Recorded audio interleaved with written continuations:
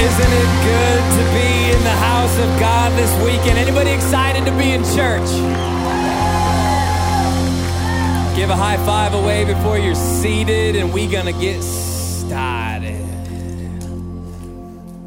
This weekend, we're kicking off a brand new series. I'm really excited about it. I hope you're excited. We're going into 4 weeks where we're gonna take a look at our earthly elements. This series is called Elements, and we're gonna kind of look at some stories from the biblical narrative that center around earth, wind, fire, water.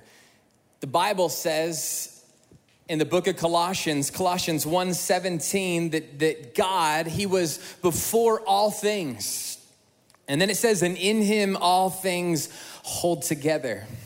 One of the things that's cool about the earthly elements, earth, wind, fire, water, is that it is the makeup, the composition of life comes from those sources. And so what we're gonna do over the next few weeks is take a look at some of the bedrocks of our faith. What are some of the things that if you remove those from the life of a believer, you cannot live without? So I hope you're excited. I hope you came expectant. Before we dive into this weekend, I want to start real quickly just by posturing our hearts before the Lord in prayer. So would you pray with me? God, I thank you for this weekend. I'm personally expectant that you're going to do something in and through our lives, in and through our church. God, I thank you that we're a part of a winning team. God, I thank you that not just a part of Red Rocks Church, but we're a part of the Church of Jesus Christ. And we know the story. We know how the story ends. We know how history ends. And it is a good day for every single person that is a believer of Jesus Christ. And so, God, I just pray that in this moment, hope would arise in some people's hearts this weekend. Would you speak to us through your word? In Jesus' mighty name we pray. And everybody at Red Rocks Church said, amen.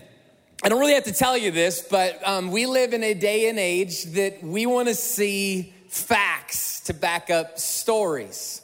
We want to see photos. We want to see videos to kind of prove things truly happened the way that we said that they happened. If you don't believe me, check Instagram and you can see the infamous gym selfie, right? Like if you don't have a picture, then it didn't happen. For those of you that don't cook at home very often, the once a month, once a quarter that you cook that home-cooked meal, you're gonna snap a picture of it, because if you don't have a picture, it didn't happen. And if you don't believe me, we have sayings that all of us are familiar with. And the saying is, you had to see it to believe it. You gotta see it to believe it. I had an instance a few months ago. I was traveling with one of our directors at Red Rocks. His name is Eric Parks. And he started this little banter, which, fellas, you just understand this. If somebody starts a competition, it's fighting rules. You know what I mean? Like you're gonna take them to the ground no matter what happens. And he and I were traveling, and we were in Peru, and we saw this place that had a dartboard. And he's like, I bet you any amount of money that I can wipe you in a game of darts. And I'm like, that's not gonna happen. So we go inside there, start playing darts, and I start realizing really quickly, I've never played darts before, and he's played a lot. So it gets to the point in the game where all he's got to hit 3 more bullseye. And he's got 3 darts left. And so he goes, this is my last turn. And I'm like, you are so full of it. There's no way that you're gonna beat me in this round. So he gets up to the line, and then boom, bullseye. And so I was like, that's pretty cool. Even though if you're playing against you, it's pretty cool that you just nailed that. And he gets back up to the line again, and he adjusts, and boom, second bullseye. And I'm like, you gotta be kidding me. He's gonna beat me this round. He grabs the 3rd dart, and he's like, this is the one that's going to take you out. I'm like, there's no way. You're hitting, 3 bullseyes consecutively. And I kid you not, he gets up to the line, and he throws the dart, and the dart sticks into the back of another dart. He gets 3 bullseyes in 1 round. And I know what you're thinking. Pictures, or it didn't happen. Videos, or it didn't happen. And I happen to have a video that I'd like to show for you, so direct your attention to the screen. What the heck? I just did that. It went It went through. You crowded the Guys, bullseye also. I think that's a bullseye. And I think that's a bullseye. No. It's touching the I head. think both are not. It's a That is not a double. bullseye, and that's not a bullseye. That's Robin Hood. No, That's no bullseye. Robin Hood hit. No. To make matters worse, he says that's Robin Hood. We got to give a round of applause for Eric Parks. And spoiler alert, he's going to be preaching next weekend, so you're not going to want to miss out on that. But we're sitting there, and it was one of those moments that you had to see it to believe it. And that's just part of our culture. Nowadays, with cell phones so accessible, we snap photos of everything, videos of everything. So if you didn't get it on video, if you didn't get it on photo, it didn't happen. And one of the things that makes it really difficult is when we're following Jesus Christ, there's a bunch of things that we're gonna have to believe in before we ever see them. Have you ever felt that friction? There's certain things that the Bible says you gotta put all your trust in Jesus. He is your provider. He is your counselor. He is a friend that sticks closer to a brother. But then we go to reality and we go, I know all that to be true intuitively. Like I know that the Bible says that, but it can't necessarily see it in my life. You ever heard a message on the fact that God will never leave you nor forsake you, and then you leave and Monday you're all alone? No significant other? No family, no close friends, and you're going, and I believe that what they're saying is true, but I don't know that it's true in my life. I don't necessarily see it. So I started thinking, like, how do we frame up for ourselves a perspective to be faithful to the Lord, even when we can't necessarily see him working? Like how do we posture our hearts in a direction to where we can honor God, be used by God in a very significant way, even when we're going, nothing in my life makes sense, but somehow I trust God. Because the Bible is really clear. I love what 2 Corinthians says. The Apostle Paul admonishes the church just like us. He says this, for we walk by faith, he says, not by sight. So he goes, listen, you can't go around in your life looking at everything that is taking place and letting that determine your reality. We live by a different set of rules. I like that, but it's difficult to do. Have you ever felt that? Like, I like the whole walk by faith thing. You kind of want to smack somebody when you're walking through a difficult season. They go, brother, we walk by faith, not by sight.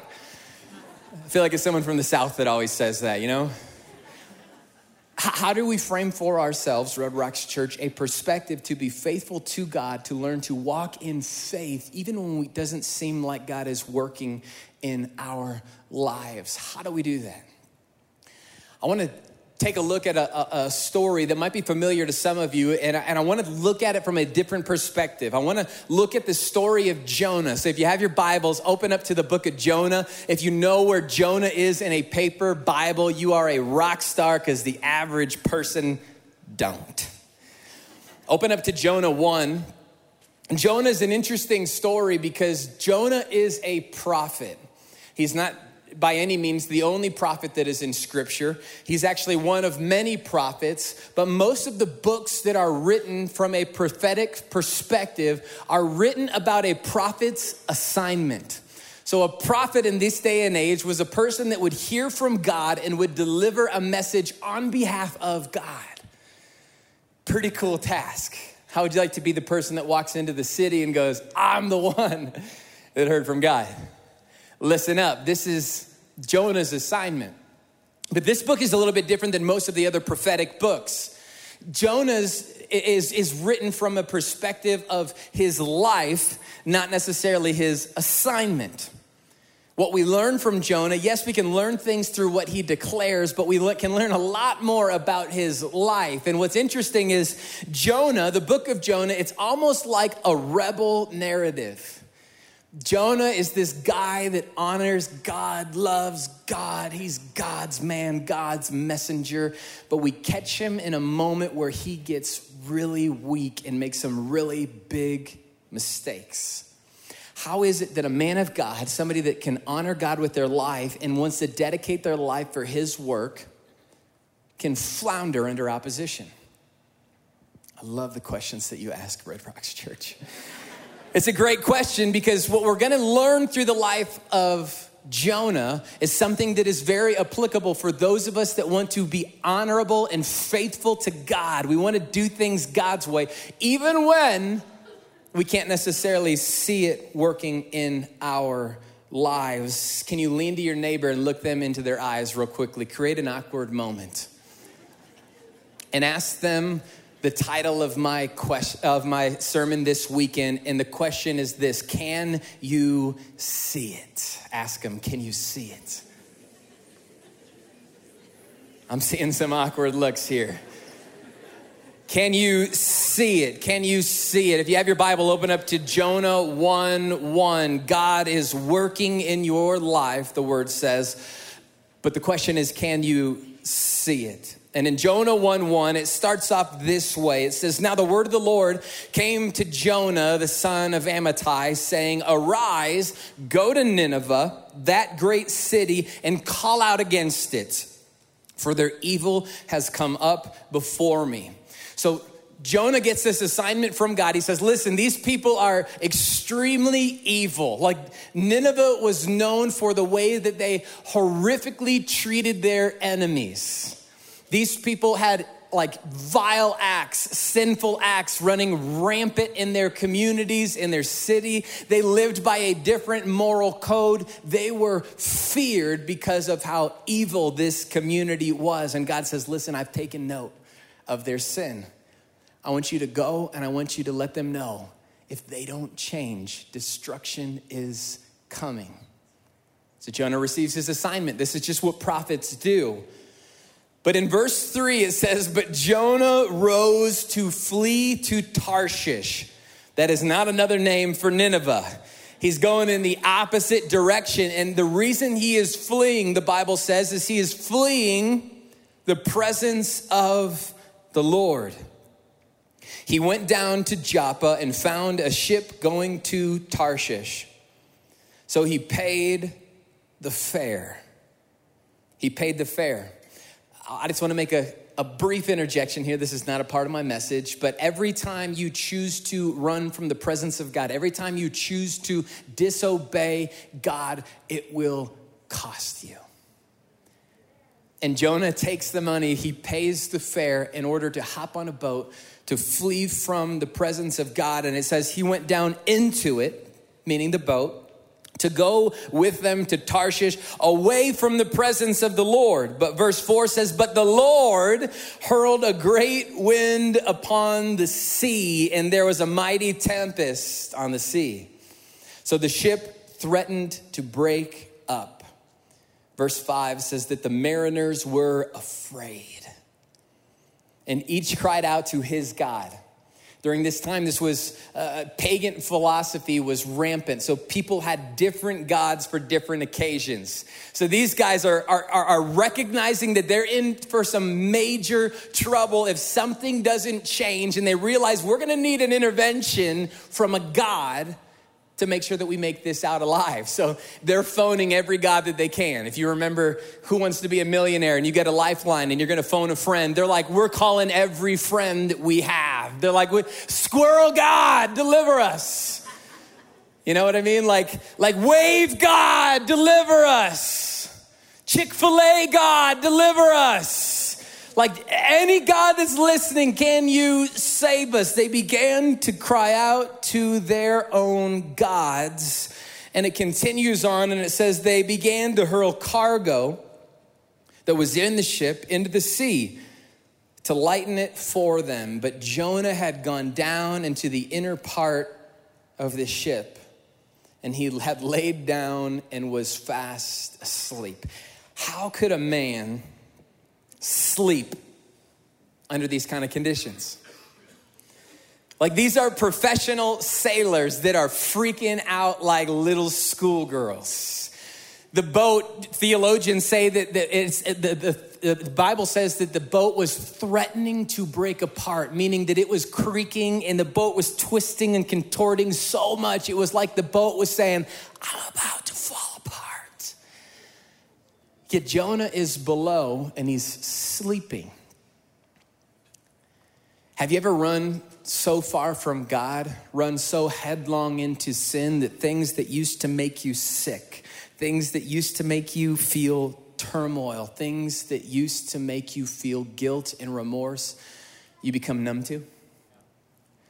Like that thing in your life that when you became a Christ follower, you began to get a disdain in your heart towards some of those areas of sin. And then you begin to walk away from the presence of God and you start dabbling in things that you once knew was sin. And now it doesn't feel so wrong anymore.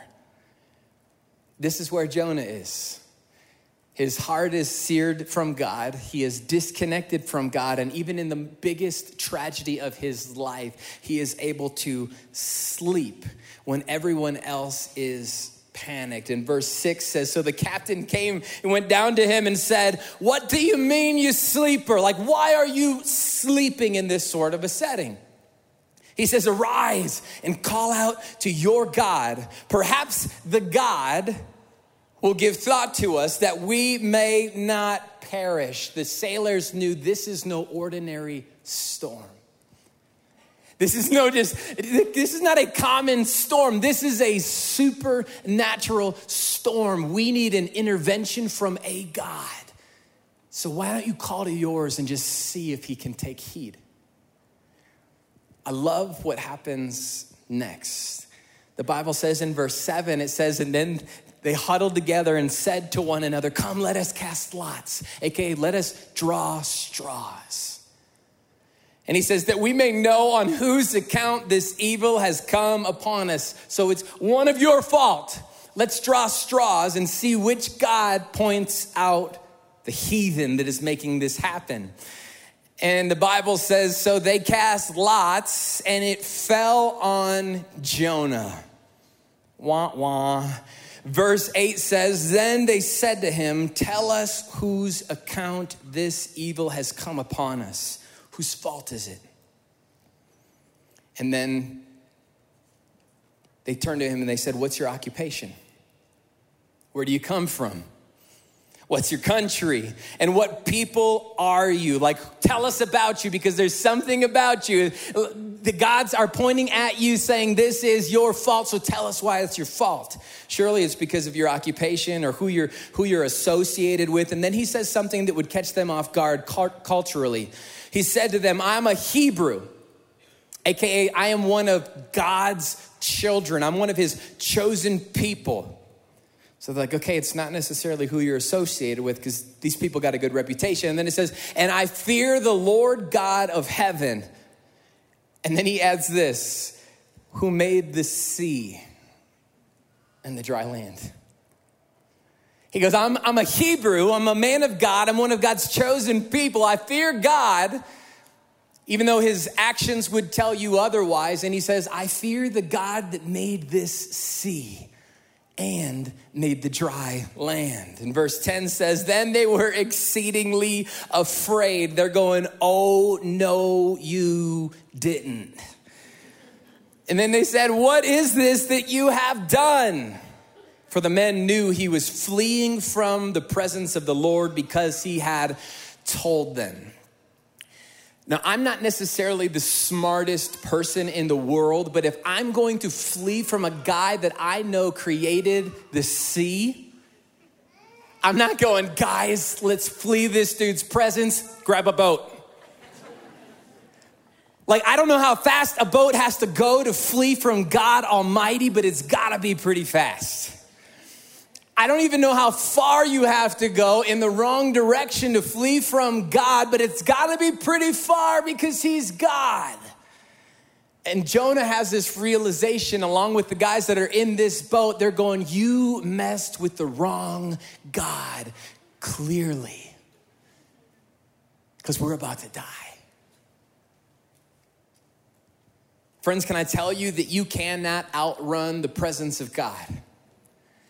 Jonah's about to learn a very, very valuable life lesson, one of which, if he would have known this and been operating under this presupposition before he got himself into this moment, he probably could have abstained from this tragedy. He believed that he could run from the presence of God. But if I could tell you something, if you want to walk in faith, if you want to believe in things before you see them, you have to know that God is present, period.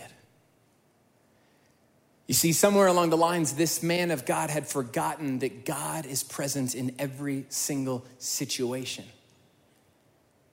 How far must I run to get from your presence, God? How fast and how headlong in the wrong direction do I need to run in order to get away from you? And what Jonah began to realize is even when I'm in a difficult situation, God is here also. Even when I'm in the presence of a tempest storm, one that is supernatural and threatens my life, God is present here also.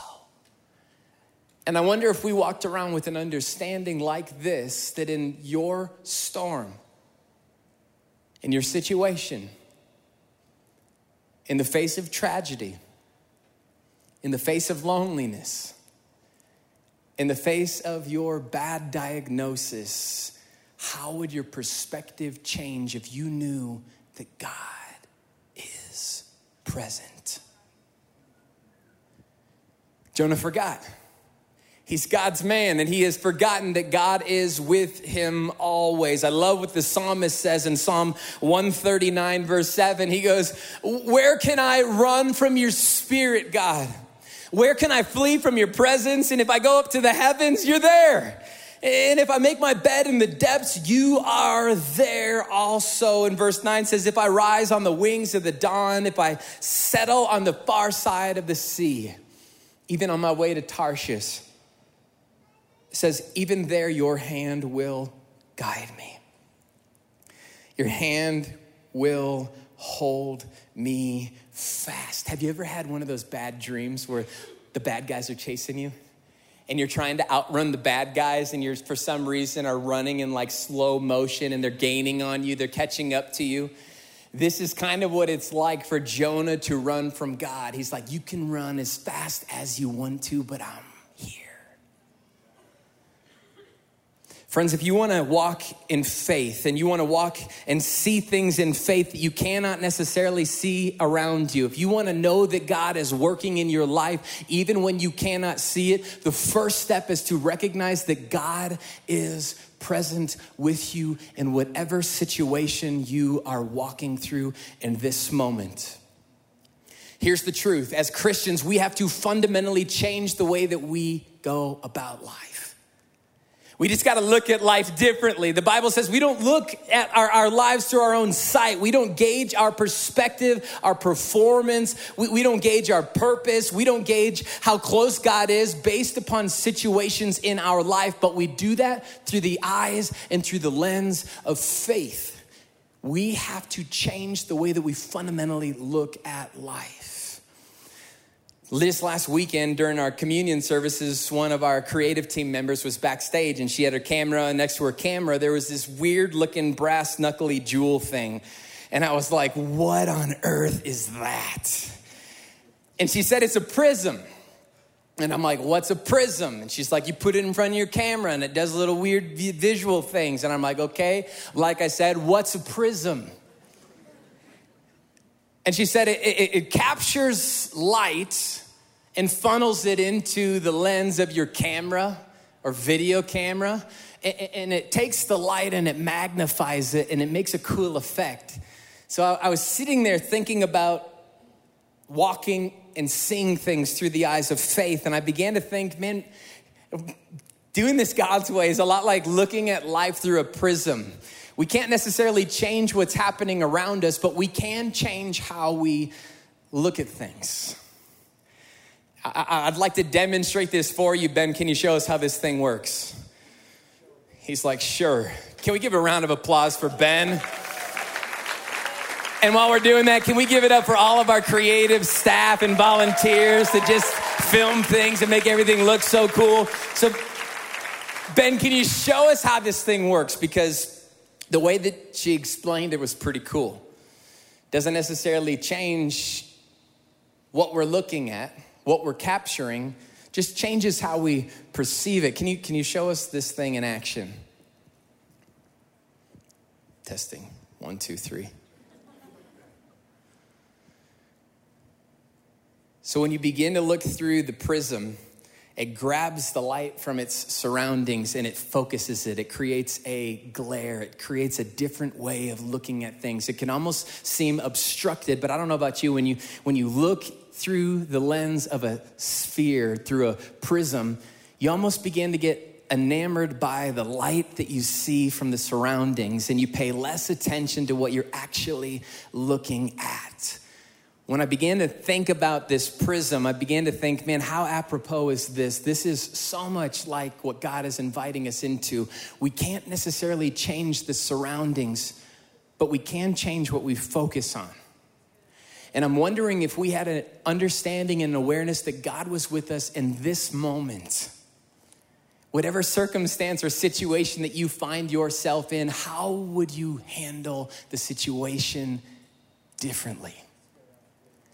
Like, what if when we were looking at our situation, the difficulties, what if we began to just try and take notice of the light from the surrounding, the light that was present in the midst of the storm, that was present in the midst of family heartache and hardship? What if we could take a look at the light that was there in the midst of your loneliness, in the midst of your brokenness? And what if we began to notice the light in every single situation? Looking through the lens of faith is a lot like looking through prism. Can we give it up for Ben? I'm gonna hang on to this. Jonah has this moment that we're about to see, and he begins to look at his situation a little bit differently. He begins to notice the light. He begins to notice the presence of God, even in the most dire of circumstances. If you look at verse 11, it says this: "Then they said to him, 'Jonah, what shall we do to you that the sea may quiet down for us?'" If you're a problem, we got to handle it. "For the sea grew more and more tempestuous." Verse 12 said, he said to them, "If you pick me up, hurl me into the sea." Hurl me into the sea. Hurl is such a cool word. It says, "Hurl me into the sea, then the sea will quiet down for you, for I know that it is because of me that this great tempest has come upon you." And verse 15 says, "So they picked up Jonah and they hurled him into the sea." And watch what happens. It says, "And the sea ceased from its raging. Then the men feared the Lord exceedingly." So they take Jonah and they go, "Okay, if you're the problem, we got to get you off of this boat." So they throw Jonah out into the ocean, and right when he hits the water, bloop, the water stops raging. Could you imagine being on the boat? Better yet, could you imagine being Jonah? You're just bobbing in the water, and you're like, this is awkward. In this moment, he realized, I cannot escape the presence of God and God's assignment and his purpose for me. It is like irrevocable. And so here he is bobbing in the ocean, recognizing he can no longer outrun God. And worst of all, he might just die here. I don't know about you, but in my moments where it feels like I'm bobbing alone in the ocean, I'm kind of like, man, I've made the biggest mistake of my life. I earned this. I deserve this punishment. But God has Jonah in a very specific place to learn a very specific lesson. In this moment, he is vulnerable. In this moment, he is exposed. And look what happens next. If things couldn't get any worse, look what happens in verse 17. It says, "Then the Lord appointed a great fish to swallow up Jonah." Things got a little bit worse. And then it says, "And Jonah was in the belly of a fish for 3 days and 3 nights." What's interesting is that all of chapter 2, after this verse, Jonah recourses into this prayer of thanksgiving and praise to God. He starts reciting some of the Psalms. He starts saying, oh, God, salvation comes from you. When I plunged to the depths, you were there.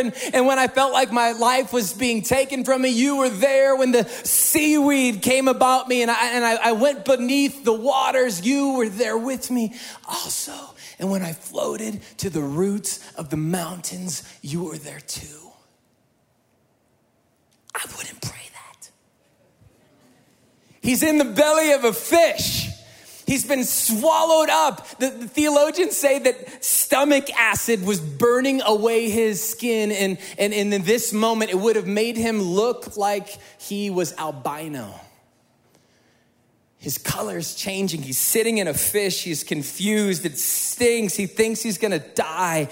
And somehow he musters in his heart praise. How is it that somebody in the belly of a fish, after one of their greatest moments of failure and betrayal before God, how is it that they could begin to pray and worship God in that moment? You see, Jonah knew that God had his number. God was after something deeper within the heart of Jonah, and Jonah realized even in the depths of the belly of a fish, God is present. And not only that, but the God that is present with me. The second thing that we have to learn if we're going to walk in faith, no matter what we see, is we have to realize not only is God present, but he's full of grace. I wonder in your situation right now, do you know that God is present and he's full of grace? I was talking to my wife earlier and I was like, babe, you know what I'm thinking about in the lens and through scripture, and I think I'm just going to encourage people that if they want to walk in faith, they got to know that God is with them. He is present. And she's like, so what? And I was like, that's not the encouragement that I wanted. If God is just with you, and you don't know what God is when he is with you, what does it matter? If you don't know God and who he is, how he operates, the way that he conducts himself, why does it matter that he's with you? Jonah in this moment realizes that this God is with me and he is holding me securely. He is full of grace. And in this moment, Jonah begins to realize what I thought was for my punishment is actually just an intervention from God. And he's not done with me yet. I wonder if the storm that you're in, if the fish that you feel swallowed up by, if the season of life that you are in, though it may be difficult, I just wonder, could God be using that not to punish you, but to intervene and redirect you? Could he be using it not for your destruction, but simply as a detour? You see, we can't have eyes of faith in the middle of hardship if we don't realize that God is present and he is full of grace. Here Jonah is in the belly of a whale, praying and giving thanksgiving to God. He realized God's doing something. And in the belly of a whale, he saw it. I know God's doing something in your life, but can you see it? The story doesn't end there. God has great plans for Jonah. And in verse 2, this is how God goes. I'm going to give you a second shot. He says this in chapter 2, verse 1, said Jonah prayed in the belly of this fish to the Lord. And then he goes on to verse 10, and then it says, then the Lord spoke to the fish, and it vomited him out upon the dry land. If you want to know what sometimes it feels like to get a second chance, sometimes it's not glamorous, but you get a second chance. Like Jonah gets vomited onto dry land from the mouth of a fish, but he's got a second chance. Here he is on the shore. Some of you are going, I have messed up too much. I've blown it. There's no way God could ever do anything through me. And I want to encourage you today, if you have the perspective that God is with you now and he's full of grace, I promise you a second and a third and a fourth and a fifth chance is on its way. He is not done. He is working, but I wonder, can you see it? The Bible goes on in chapter 3, and it says, then the word of the Lord came to Jonah for a second time. He gets a second chance, and he says, Jonah, arise and go to Nineveh, that great city. Call out against it the message that I will tell you. And verse 3 says, so Jonah arose, and this time he went to Nineveh. Good idea, Jonah. I wouldn't want to see volume 2 of Jonah's disobedience towards God, but it says he went to Nineveh. It says, arise and go to Nineveh. And verse 3 says, according to the word of the Lord, now Nineveh was an exceedingly great city, 3 days' journey in breadth. Jonah began to go into the city, going a day's journey, and then he called out. This is his message. This is what God wanted him to say. He says, yet 40 days and Nineveh shall be overthrown. Mic drop.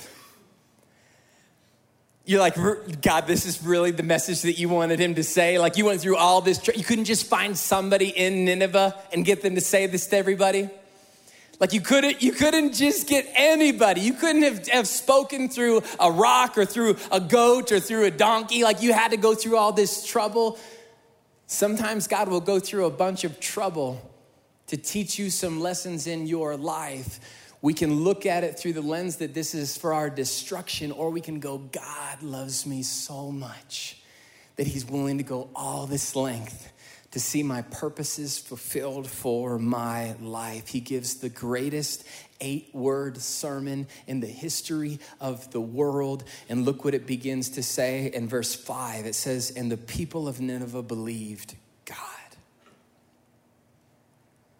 It says they believed God, and then they called for a fast. They put on sackcloth. From the greatest of them to the least of them. The Bible says 120,000 people repented and gave their hearts to Jesus Christ. They turned from their ways and they began to serve the ways of Yahweh, God Almighty. In one moment, over 8 words, I can promise you, when you begin to see through the lens of faith, what God can do through your life is amazing. And Jonah steps on to the shore, and in 8 words, one of the greatest revivals in history takes place. I wonder what God wants to do through your life if you could look through the lens of faith. I know that he's working in your life, but the question is, can you see it? Verse 10 says, and when God saw what they did, how they turned from their evil ways, God relented, meaning God changed his mind. He relented of the disaster that he had said he would do to them, and he did not do it. Friends, when we live by faith and we stop paying attention and letting everything that's happening around us determine what God can do, let it determine whether or not God is present. If we let hardship determine what God will do in our lives, I can promise you, you will never fulfill the purposes of God for your life. But it's only when we begin to look through the eyes of faith, recognizing in this moment, man, it's hard, but I can see him, he's here.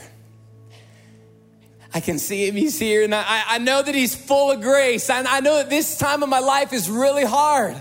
Like I know that it's painful. I know that I feel alone. I know that I feel betrayed. I know that I feel let down. I feel discouraged. But I don't go by what I see. I go by faith. And my faith tells me he's with me. He's present and he's working. And he is a God that is full of grace.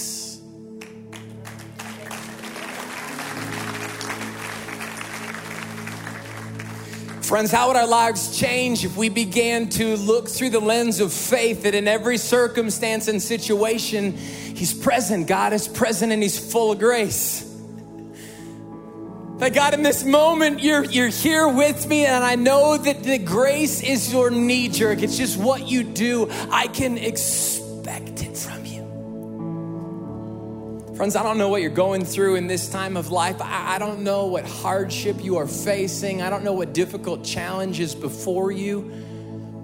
I don't know what's obscure about your life and your calling and your purpose. I don't know how people have hurt you, how you feel in this present moment, but can I tell you, we don't walk by sight, we walk by faith.